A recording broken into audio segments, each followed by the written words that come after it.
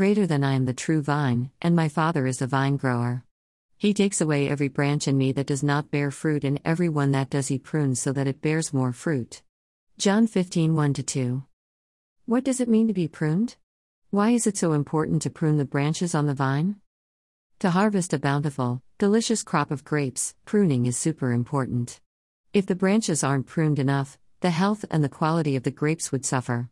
When pruning the branches, the old wood is removed so that the new can grow and flourish with delicious, tasty grapes. Pruning is typically done in the winter, when things are dormant, to prepare for the new growth.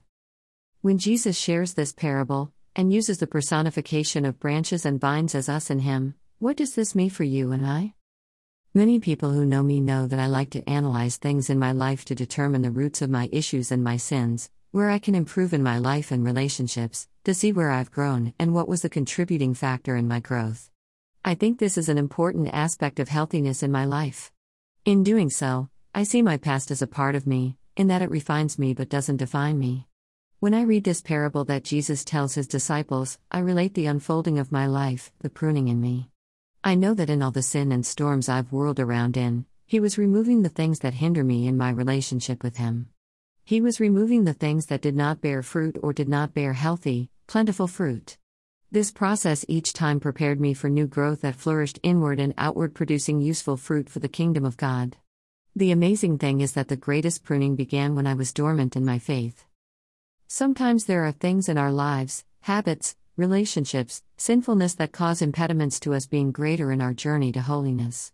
These obstructions or things that hinder our growth need to be removed as much as can be so that the new wood can begin to grow and produce beautiful, healthy, delicious fruit.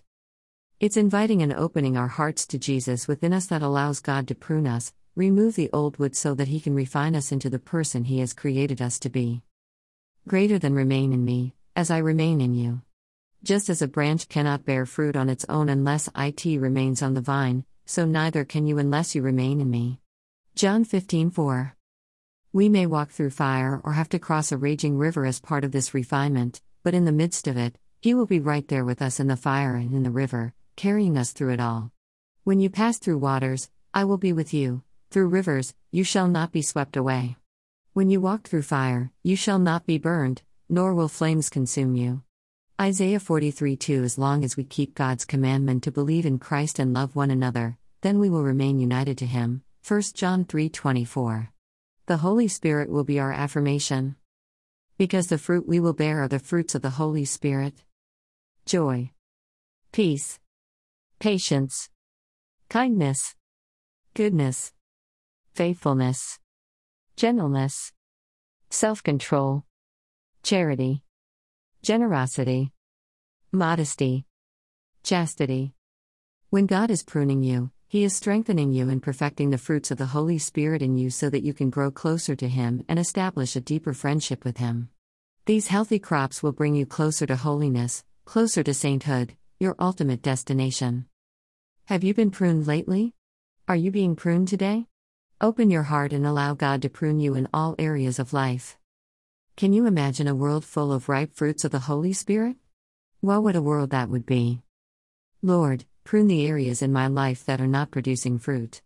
The fruit in my life stems from the love I outpour.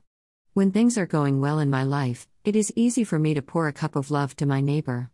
On the days I'm struggling and find it hard to love, reveal your love for me so even then I can pour a cup of love to my neighbor.